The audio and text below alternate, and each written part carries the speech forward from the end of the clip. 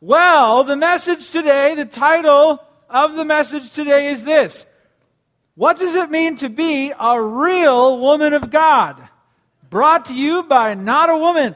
Who does he think he is telling me how to be a woman? He ain't a woman. He doesn't know what it's like to be me. Well, I'm going to go there because the Word of God goes there. Last week, the men, got it. I had to talk about biblical masculinity, what it means to be a real man of God. And you know what? It was just a preview because all of chapter 3 is coming at you, man. All right? But here, this morning, the Bible turns toward the women and asks the question, what does it mean to be a real woman of faith, a real woman of God? Hey, listen, women, you listening?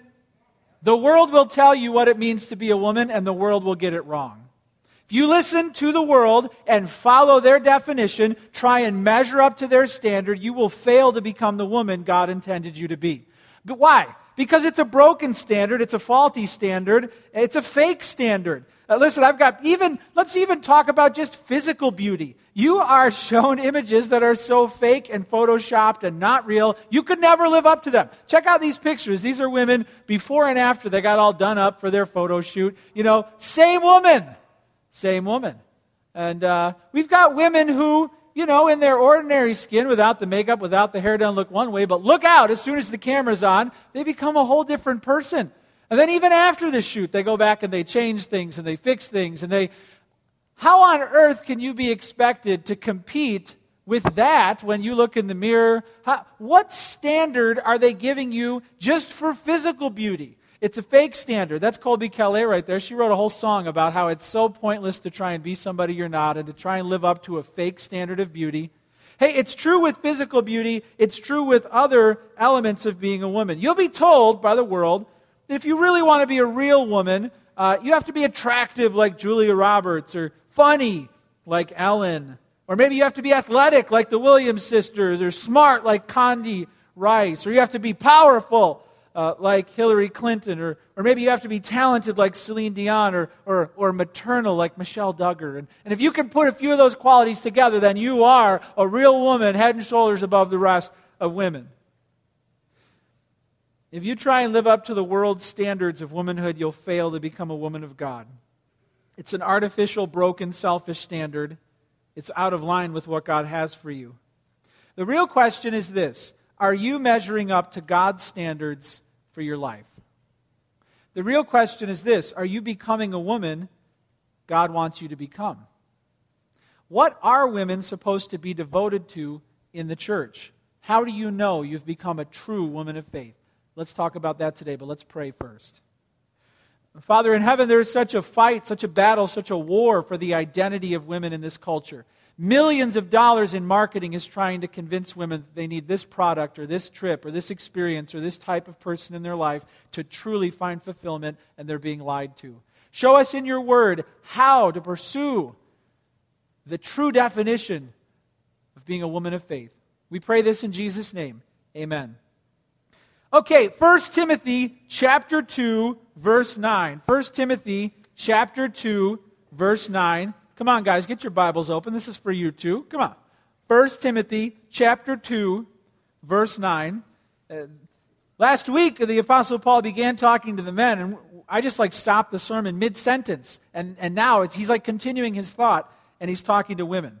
This is directed to the church in Ephesus. The primary reason for this instruction is to tell the church how to do church.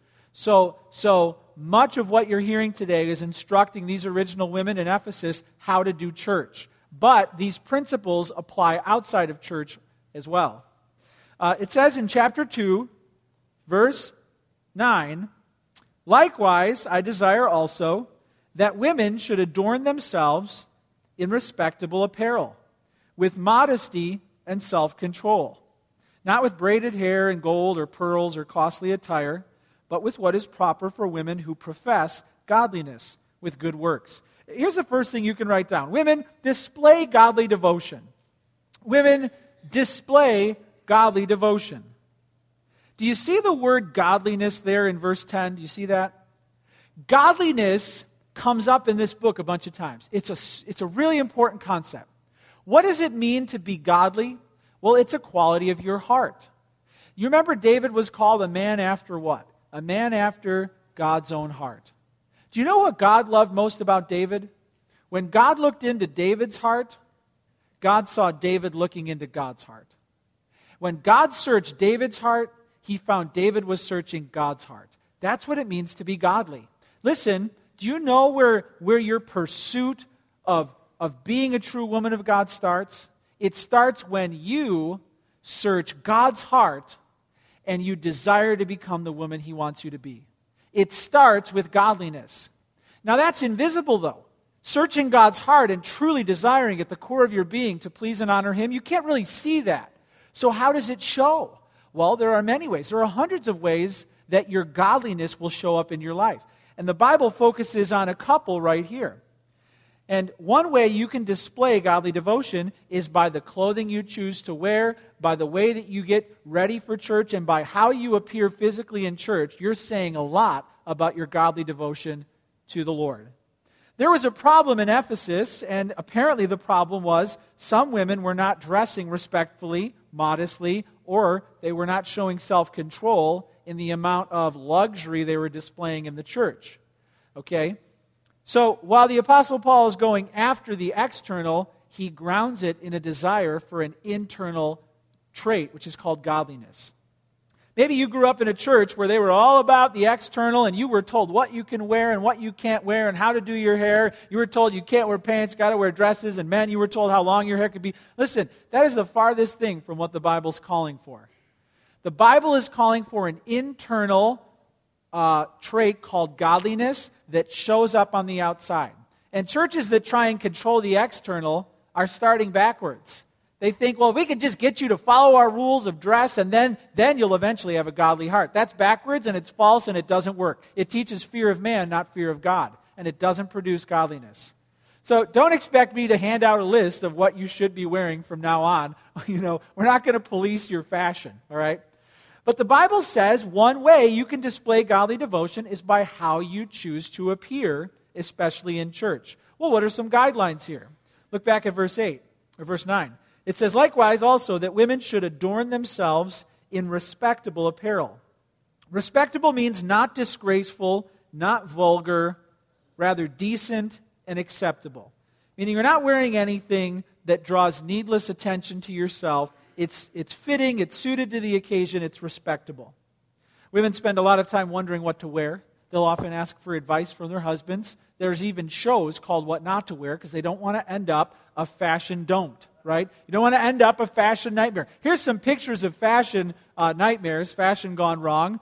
There you go. Wear that to your next Christmas party. Looks like she is an ornament. How about this next one? This is like what not to wear for sure. Where did that come from? It's like, yeah, okay, how about the next one? This is a prom couple.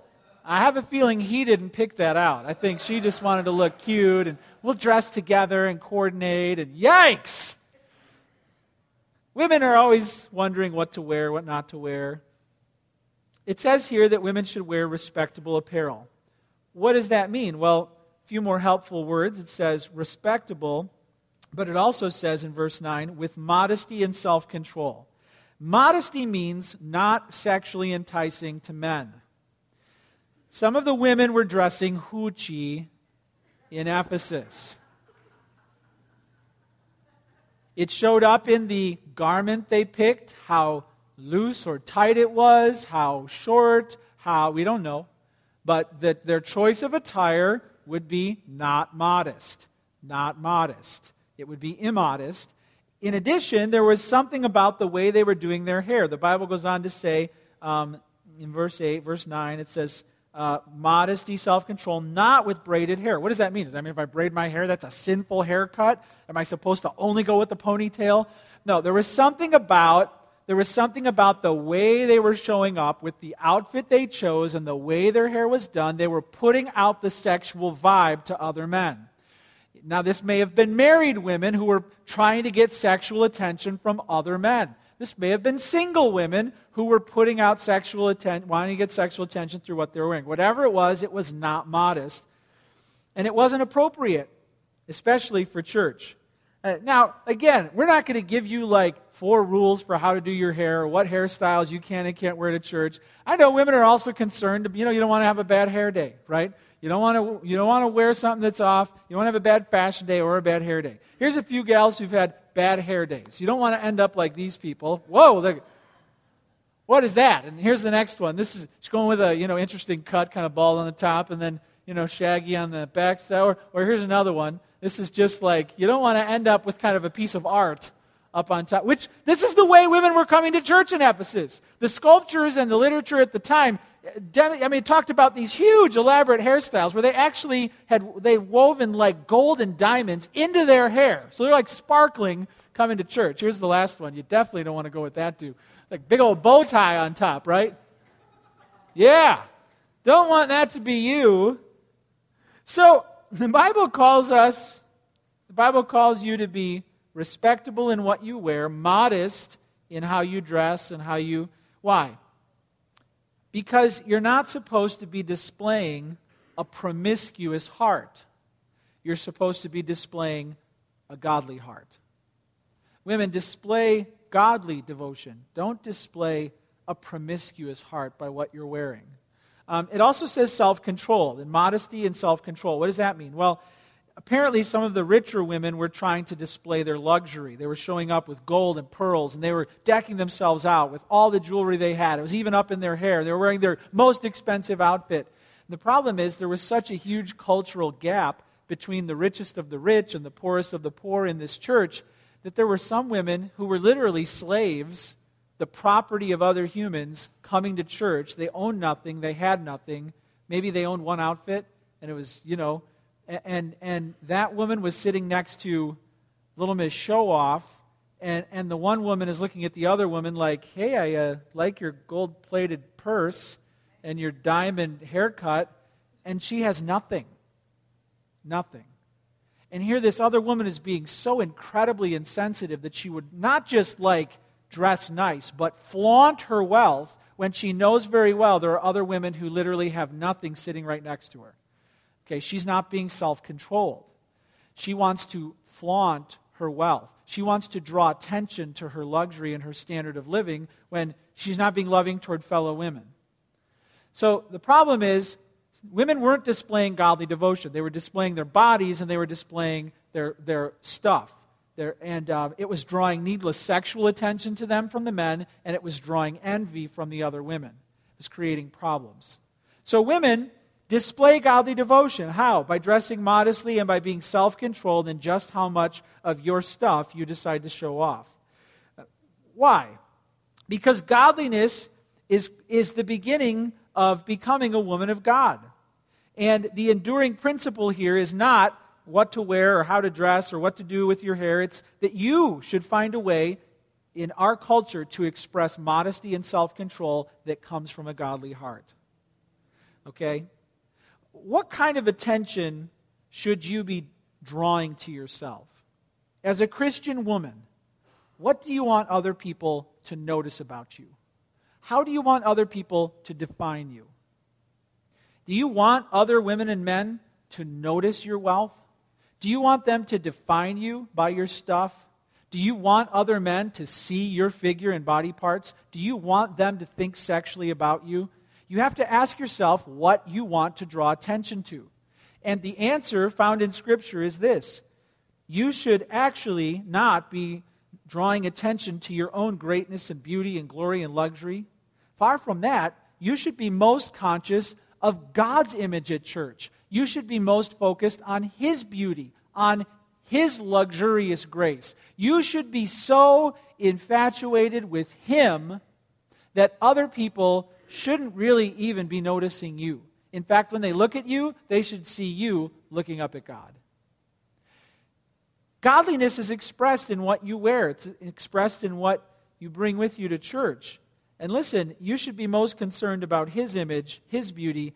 You should want other people to be conscious of His image, His glory, His beauty as well. That's where modesty and self-control will come in. As far as your relationship to other men, listen, if you're married, women, you should just not be competing for attention from other men. You should not be trying, and certainly not sexual attention. It's just not appropriate or holy or godly for you to be craving the lustful eyes of other men who aren't your husband. It's not edifying for you or for them, and certainly it reflects that you don't want God's eye to be favoring you. You would rather have the eyes of men upon you, even though you know it's sinful. So I just have to issue a strong word against that. But what if you're single?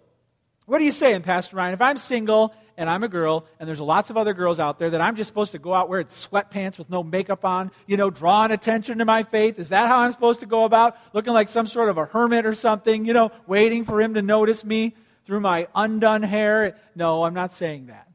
Okay, it's fine to look nice, modestly. It's fine to wear makeup. It's fine to want to take care of yourself. But listen, you should primarily be drawing attention to Christ's greatness and His beauty. You should be primarily displaying your love for your Savior. And if you do that, you'll find a man who's attracted to your faith more than your figure. You'll find a man who's drawn to you because of your spiritual love for Christ. And listen, guys, the most attractive thing you're ever going to find in a woman is the Holy Spirit. The Spirit will keep you together when you are not lovable. The Spirit will keep you in love with her when she perhaps is not looking lovely. It's the Holy Spirit of God and the love of God that will give you a bond that's unbreakable. Listen, you find that man and he'll be with you until the day you die. When you're old and gray and your teeth are falling out, he'll be right there with you because he's with you for the right reason. Women display godly devotion. Here's the next point. Write this down. Women work for Christ. Women work for Christ. What does it mean to be a godly woman? Well, work for Christ. It says here in verse 10, but what is proper for women who profess godliness with good works. What do you want to be known for? What do you want to be defined by? Other people in your life should look and see you serving your King. They should know that you don't just serve your family, you don't just serve your husband, you don't just go to work and serve your boss. You, in addition to all of that effort, you work for Christ.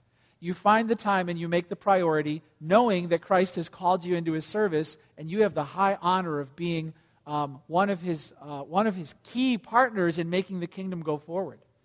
We challenge everyone here at Harvest to work for Christ in some way, big or small. And I just love how many women we have who are really stepping up and sacrificing big time for the church and for the Lord.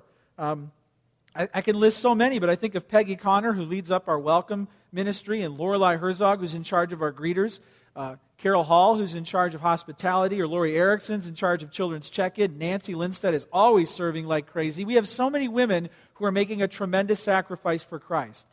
In addition, we've got women who've served on our leader teams, like our facility search team. We have a whole women's ministry leader team that reaches out and disciples other women. These are women who are not just bearing their own burdens, but they are helping other women in their walk with Christ. And that's amazing to see that. They can make the excuses. They can stay home. They can value their own time. They can just get all of their household in order and be content with that. But instead, they're doing more. They're working for Christ. And I just want to challenge you, if you're a woman who's newer to this church, hey, listen, we find a spot for everyone to serve Christ.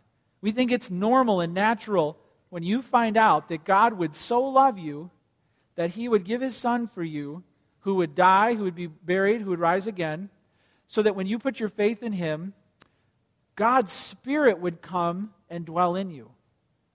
When you realize that you are a temple of God, that you are so loved by Him that He would be willing to dwell within you, and when you realize His Spirit gifts you with special, unique ways so that you can make an eternal difference in the lives of other men and women, that prompts you to get active. That prompts you to serve other people in love and to work for Christ. You want to be a real woman of God? Well, hey, display godly devotion. Let it start in your heart and then let it flow through all of your decisions, even your appearance. Hey, work for Christ. Find out what pleases the Lord. Find out what He's called you to do. Here's the third one. Write this down. Women, learn God's Word with respect and humility.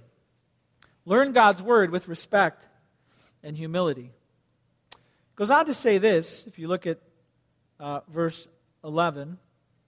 It says in verse 11, let a woman learn quietly with all submissiveness. Let a woman learn quietly with all submissiveness. Let's take this a word at a time. First it says, let a woman learn. Write this down, women. Learn the Word so you aren't deceived. Learn the Word so you aren't deceived. Perhaps some of the cultural background we find in this book will be helpful to know why the Apostle Paul has to say, women, learn the word.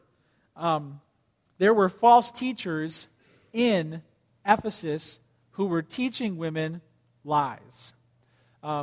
There were teachers, perhaps even in the church, small group leaders, guys who would kind of make the rounds outside of Sunday morning, who were saying things that conflicted with what the women were hearing from the church pastors and leaders, false teachers. For some reason, we know these men were targeting the women. It says in 2 Timothy 3:6 that we'll put up on the screen of these false teachers. It says, "For among them are those who creep into households and capture weak women, burdened with sins and led astray by various passions." We don't know why, but they were just trying to exercise their influence with women first. And some of the women were being deceived. We found out in the first week that there were a few different brands of this false teaching. There were some who were sharing Jewish myths, old wives' tales, fake stories, meaning they were calling into question the Old Testament they had on hand, saying, "No, don't listen to that. You can't trust that. I've got the real story." Okay, so their Bible was being attacked, but there were other people who were getting caught up in endless genealogies and conspiracy theories. Okay, and it's probably they're doing that to question the legitimacy of Christ as the only Messiah. They're probably saying, "Oh yeah, Jesus was all right, but let me show you what this genealogy digs up, because there's other people who are even cooler." We don't know for sure, but it seems like the women were being deceived. They were being deceived. Their Bible was being attacked. Their church leaders were being discredited. They didn't know what to think about the truth of Christ. Okay? We also find out in 1 Timothy 6:5 that it says these false teachers saw godliness as a means to financial gain. So they weren't just teaching them false things. They were also saying, listen, you want to be a true woman of God? Forget about the Old Testament. If you follow what I'm saying, you're going to be rich. It's almost like a name it, claim it, prosperity gospel. And you want to know how you show people that you're truly spiritual? You show them you're rich. Because the more money you have, the more God blessed you. These are the lies these women were being taught. No wonder the women were showing up in their finest outfits, decked out with all their gold and silver. They thought that's what showed God loved them. And it's the false teachers who were teaching them that if you're godly, God will give you money. It's a lie. It's false. We also find out these false teachers in 1 Timothy 4:3 were forbidding marriage. There was kind of an anti-pleasure group going around, and what they would say is this: do you want to show other people that you're truly spiritual and godly and righteous? Turn away from all pleasure, because the truly righteous people are suffering, and they're willing to turn away from the lusts of this world and to rise up in true spiritual freedom from that. Meaning, you'd go to small group, and your small group leader would tell these single women, you don't want to get married, you never want to get married, You just want to be single, and you want to avoid all those passions altogether, and then you'll be a true woman of God. Huh? This is what they're being taught. They're forbidding marriage. They're saying if you really want to be a woman of faith, you should not get married. That's confusing. In addition, their culture was confusing them, because we know that there was kind of a women's lib movement going on in the Roman Empire at this time. And in fact, they had to have, like the emperor, had to issue some laws and stuff, because women were rising up, throwing off traditional values, trying to gain more sexual freedom within marriage and outside of marriage, dressing more, more suggestively than ever before. This was happening in the culture around them, and it left the Christian women in this church totally confused. Why? Because their Bible was being attacked, their family was being attacked, their church was being attacked. In their heart, there was so much going on. There was a huge problem with abortion in this day and age. It was frowned upon across the whole empire, but it was still happening. Why? Because the portrait of a true woman back then was free of a husband, free of children, no need to do that, dress your best, show everyone that you're rich, don't listen to the Old Testament. This is all the messages they were hearing, and they were so confused. And what does the Bible tell them? Women, learn God's Word. Learn God's Word. Because there's all these lies out there, there's all these false definitions of truth and femininity, and you know what? You've got to learn the Word so you're not deceived. Hopefully that background helps you understand how these women were being torn in all these different directions. Women, learn the Word so you're not deceived. All right, then it says women should learn, look back at verse 11, quietly. Learn quietly. So write this down. Learn quietly so you aren't disruptive. Learn quietly so you aren't disruptive. It's hard to object with this one. It doesn't mean, obviously, that women should be silent from the moment they enter the room. Obviously, women are expected to sing just as men are. In the book of 1 Corinthians, when it lays out guidelines for the gathered church, women were found praying publicly, prophesying, which could even include a message of encouragement or even instruction to the gathered church. It's more spontaneous in that form. Women were also, expected to participate in the gathered church. But here's the thing. When it was time to get quiet, when it was time for one person at a time to share probably a previously prepared message, everyone was expected to be quiet except the person who's speaking. And for some reason, the Apostle Paul here sees the need to remind the women to learn quietly. Okay, learn quietly. It's probably because the women were talking when they weren't supposed to be talking. It's probably, maybe they were confused. Maybe they heard one thing from the false teachers and they heard another thing from the preacher, and so they were asking their husbands, well, I don't get that. That's what was going on in Corinth. The women were talking with their husbands trying to figure stuff out when it was church time. Okay, so we're not sure exactly what was going on, but the point is when it was time for everyone to be quiet, some of the women weren't being quiet. Okay, now listen, it's not like we have this rule here, like, you know what, the women have to be quiet during the sermon, but men, you're free to chatter, This is clearly an expectation for both men and women. Then when it's time to be quiet, you're supposed to learn quietly. Maybe if you were at this RZIM event that we had last week, where we brought in speakers, one of them from the UK, to share about defending your faith. At the end of this whole presentation, some random guy stood up and just started shouting from the audience. He's like, I got a question from... And it was time to be quiet. All right, now I was moderating, so I was like, sir, you need to sit down and be quiet.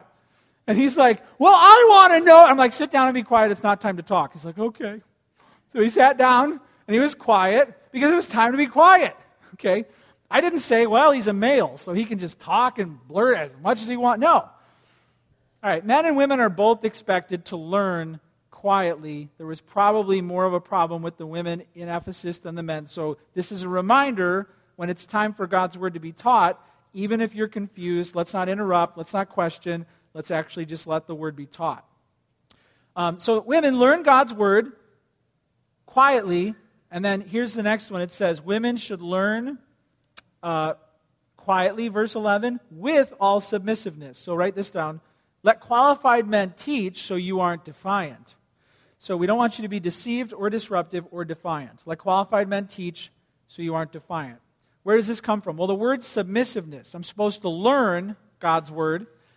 Supposed to learn it quietly, and I'm supposed to have a heart that, the word actually for submission means to put under in rank. It's a military term, to rank yourself under, and it says to be submissive to the word you're hearing, to rank yourself under in authority the truth that you're hearing.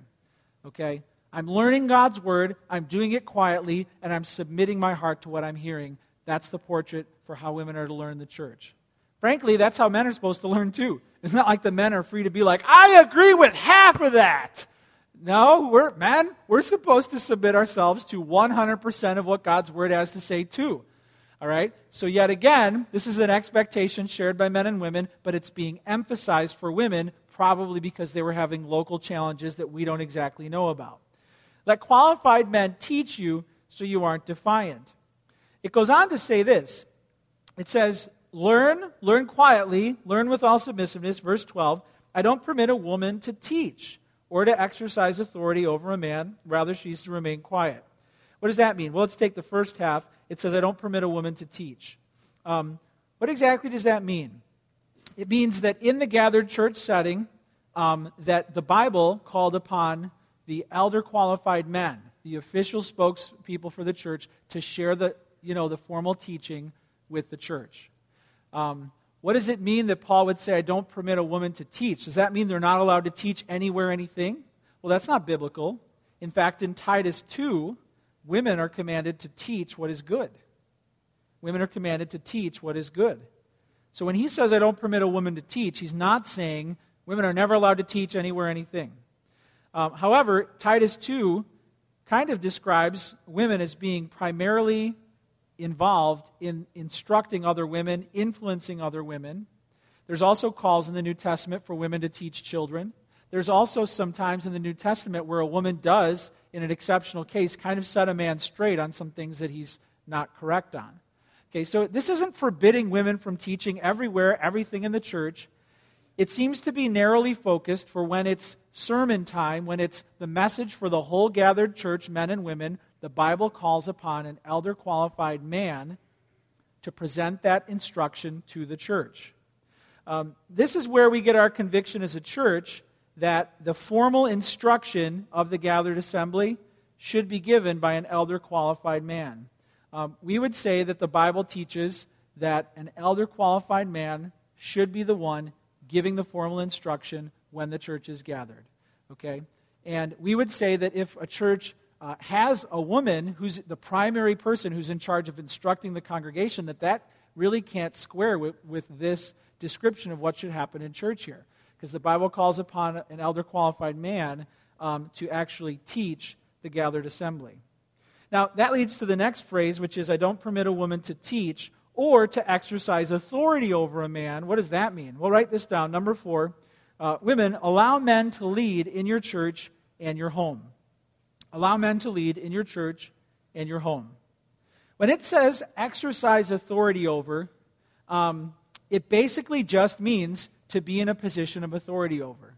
Meaning, in the home and in the church, God's design is that the husband would be the spiritual leader in the family, leading his wife and his children toward Christ-likeness and spiritual progress. In the church, God calls upon the men, particularly the elders, to take the primary lead in instructing and directing the church. Does that extend outside of the church and the home? No. There really isn't any expectation in the Bible that only men would lead in the business world or that only men would lead in government. Okay? In fact, what we find is we simply find in the home and in the church, God calls upon the men to provide that leadership. We're not going to talk about the home a lot today because that comes into view in the weeks ahead. We will get there. What does it mean to be the spiritual leader of your home? What happens if my husband's not a believer? What happens if he's not leading well? We're going to get to all of that, but not today. But here's the basic truth. Men, you are the senior pastor of your house. It's your job to shepherd your wife and children. God's looking to you to take the initiative. He doesn't want you to drop back 10 yards and punt the ball to your wife and let her lead all of that. He wants you to help her and lead her and guide her and protect her and defend her. He wants you to be the leader in your home. And wives, he wants you to follow your husband's lead. In the church, a similar principle applies. God looks to the godliest men in the church to provide the primary leadership and instruction. This is all bound up in the office of the elder. Pastor, elder, overseer is all one thing. 3 words for one thing. It's kind of an official spokesman in the church, and God looks to the men to fill that office. Based on that, our conviction as a church is that the senior preaching pastors and the elders should be men. God calls upon the men to serve in this role, and if a church has female elders or female preachers or those who are primarily in charge with the authority or the teaching, that doesn't square with what God's Word says. Okay, that position is called complementarian. It means that women, we believe, and men have equal value, but different responsibilities in the home and in the church. That's our conviction as a church. Now, this goes against so many cultural sensibilities. Many people have questioned it. How have they questioned it? Well, some people have flat out said, you know what? That was then, this is now, times have changed, and so this is just not applicable anymore. All right? But the problem is, Paul doesn't ground his reasoning in culture. He doesn't say, everyone knows this is the way the Roman Empire is laid out. In fact, he goes on to mention creation. He grounds his argument in creation, not in culture. So it's a timeless truth. It's not bound culturally to Ephesus in that era. It's actually a timeless truth that transcends his day and reaches to our day. Some people say, well, the women back then were different. They weren't as educated. Society was different. Today, women have all of this freedom and the ability and capacity to lead in every other area. Why would we refrain from giving them that leadership in the church? Okay, so they're saying women were different back then because women are more educated today and they have more rights. They should be allowed to lead. But again, the argument is not found in culture or even in a woman's ability to be educated or to have capacity. It's grounded in creation. It's grounded in God's original plan for men and women. Some people flat out reject Paul. They say he was a bigot, he was a member of a patriarchal society, and of course he had all these gender biases that are now gone. You can't trust what he says. And some people will flat out just take Paul's work and throw it to the side and say, you can't listen to him, he was biased. That's unfortunate because he's an apostle speaking with the authority of God. And to throw those books of the Bible or to throw that man out as an authority in your life is very sinful and wrong. Okay, so how do we know that this still applies today, and how does it apply today? Well, it says here, verse 12, I do not permit a woman to teach or to exercise authority over a man. Rather, she is to remain quiet. Verse 13, for Adam was formed first, then Eve. Okay, why? Why should this be the case? Why should we let men lead in the home and the church? Well, Adam was formed first, and then Eve. In other words, male headship was built into God's created order. It didn't come along later. It wasn't the invention of some culture. It was God's original design. When there was the first husband and the first wife, God intended for him to be the head of that household. That's why Adam was formed first. In forming Adam first, and then forming Eve from Adam, and then bringing her to Adam, and even letting Adam name her, he was showing that he wanted the husband to have the leadership in that relationship. Therefore, it's built in, it's original, it didn't come later, and it transcends all culture and time. She was made to help him. He was made to lead and protect her. Together, they were made to fulfill God's purposes for humanity. Together, they enjoyed God's presence. Together, they explored a new earth that was in mint condition. They were one flesh. Together, they were bound up in love for each other.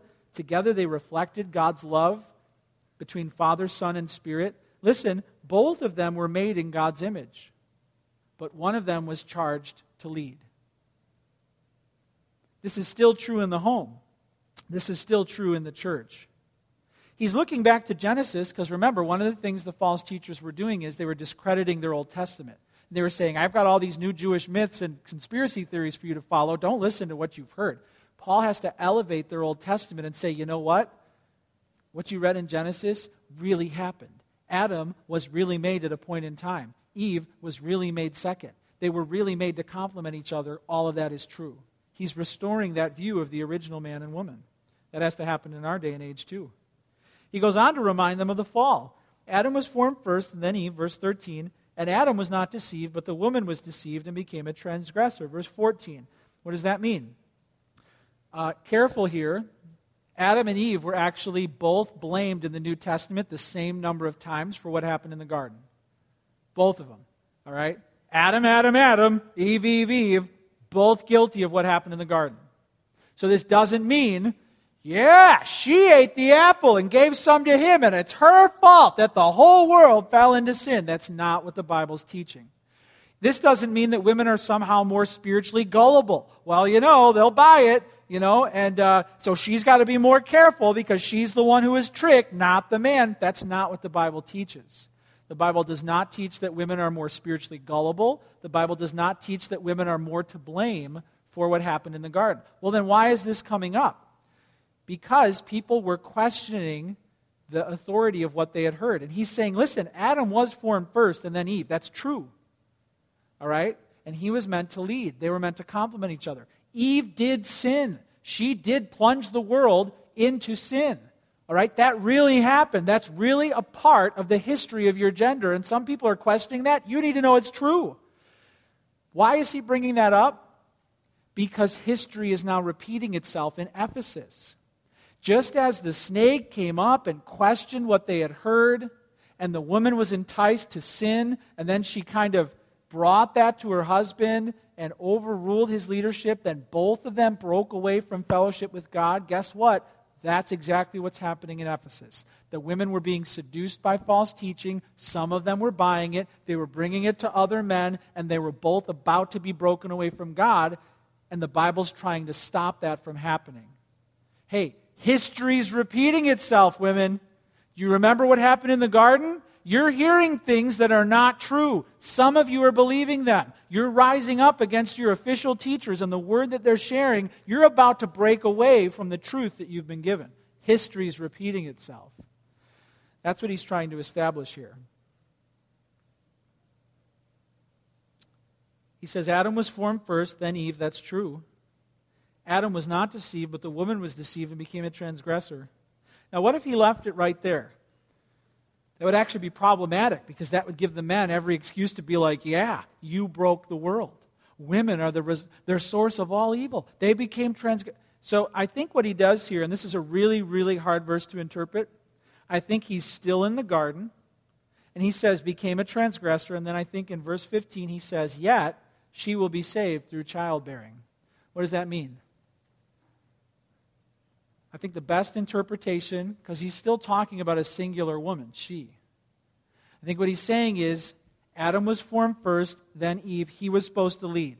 Eve plunged the race into sin and became a transgressor, but she will be saved through childbearing. You remember in the garden what God said. God told Eve what? I will put enmity, strife, between your offspring, babies, and his offspring, meaning Satan's followers. God told Eve that the war is not lost. There's going to be this battle between your offspring. There's going to be good. And you remember what he said? He will strike your heel, you will crush his head. Meaning God, in his wisdom, redeemed Eve and said, you blew it. But there's going to be an ongoing fight between good and evil. And you know what? There's going to be a culmination of that fight. And one of your children is going to crush the head of the serpent who deceived you. Do you know who that was? It was the Lord Jesus Christ. I think Paul is taking us back into that garden. He's reminding us the beginning of womanhood. He's saying, you were made to have this man who is going to care for you and protect you. He failed you. You dragged the race into sin. But you know what? There's a promise. There's a promise that through the bearing of children there would come a Messiah. Therefore, he redeems the women. He says, yeah, you and Adam, you plunged the world into sin. But remember that promise?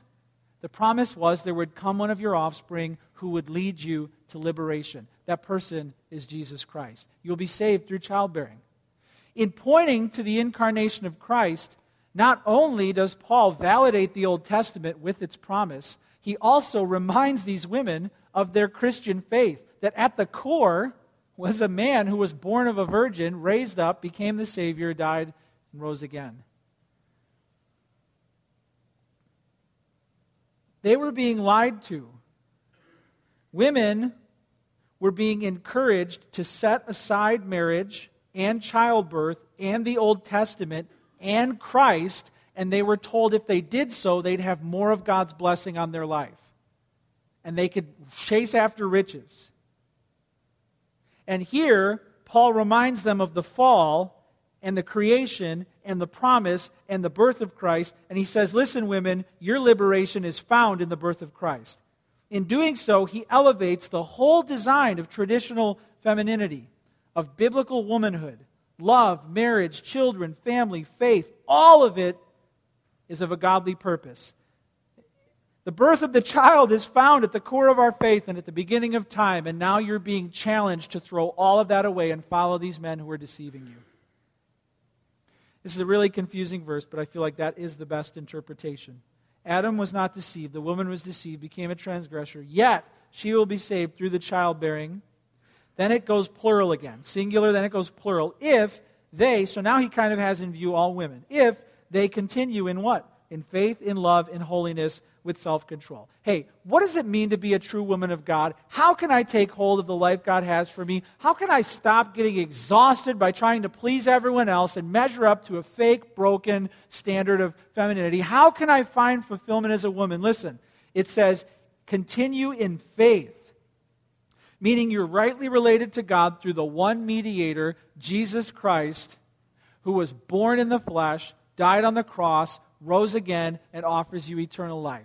Faith in Him is the beginning of your pursuit of being a true woman of God. It says continue in faith and also in love, meaning you're rightly related to your fellow man by not enticing them with the way you look. You're also rightly related to fellow women by not flaunting everything you have to them. Love, faith, love for others. Holiness, which means you're set apart as God's servant. You're willing to work for Him. You're saved by Him. You're washed by Him. You're setting yourself apart from the lusts of this world and the way they have you on. You're holy. And then self-control. You're avoiding sexual sin, loving money, chasing the pleasures of this life, and living just for you. Continue in faith, in love, in holiness, in self-control. This is God's plan for you as a woman.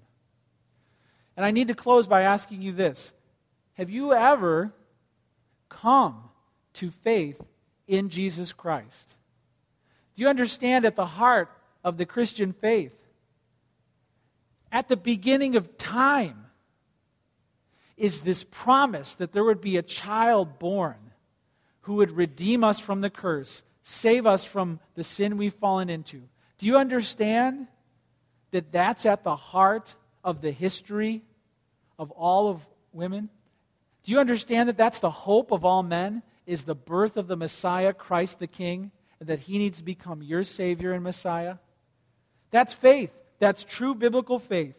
Just as we went through it a few weeks ago, it says, "For there is one God, and there is one mediator between God and men, the man, Christ Jesus, who gave Himself as a ransom for all." This is your hope. Your quest to become a woman of faith, a woman of God, starts when you worship Christ.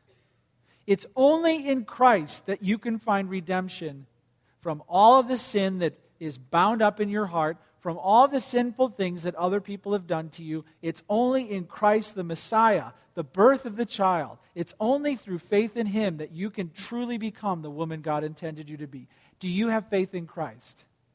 Do you have faith that He died on the cross, He rose again, that only He can give you eternal life forever? That it's only through faith in Him that God would make you His home, stay in your heart, never leave you, never forsake you? Do you know that it's in Christ alone that you find that hope? That's where your quest as a woman begins. If you keep chasing after the standard the world has for you, you'll be exhausted and worn out. You'll never find the life of God. If you try and measure up to what the world is telling you, you will always fall short. It's only in Christ that you can attain to the true life of God. Hey, I want to give you a chance to really put your faith in Christ for the first time today. I want you to start your quest to become the woman God wants you to be through faith in Christ this morning. And I want to give you freedom from all of the other hectic, fruitless, pointless, exhausting pursuits that you have found yourself on. Let's bow together and let's pray right now. Father, it's so confusing in this world today to try and be a woman looked up to, respected, treated right. Even on the outside, holding it all together on the outside, it's hard, let alone keeping it all together on the inside. And I know there are so many women here today who are exhausted, who are loaded down with guilt, who are filled up with anger, resentment. They don't know where to go. They don't know what to do. They just know things aren't right. They haven't been right, and they don't know how to solve it. And Father, I just trust that there are some women here today, and you're saying to them, you need help. You need my help. Lord, you're reminding them where things went wrong, how the world was broken, and this isn't the life that you had planned for them. But you're reminding them of the promise you made that through the birth of the offspring of Eve, that there would come a Messiah who would crush the head of evil. Thank you for the Lord Jesus Christ. I just want to give women a chance this morning to put their faith in Christ as Savior and Lord, to believe the gospel that they've heard, and to turn away from lies and false truths that they've heard. Lord, they may want to, in their own hearts, pray along with me saying this: Father in heaven, thank you for your great love for me. Thank you for redeeming this world from the fall. Thank you for keeping your promise to deliver a Savior, born of a virgin, born to die, to save us from sin. Here and now, I put my faith in that King. Here and now, I seek to be a godly woman who walks by faith. Here and now, I'm no longer living for myself or to please others. I'm living to please you. Help me to work for you. Help me to worship you. Help me to walk with you. And help me to truly find what you want me to become as a woman of faith. Father, fill these women with your love, with your peace, with your joy, as they make it their greatest ambition to please you alone. We pray this in Jesus' name. Amen.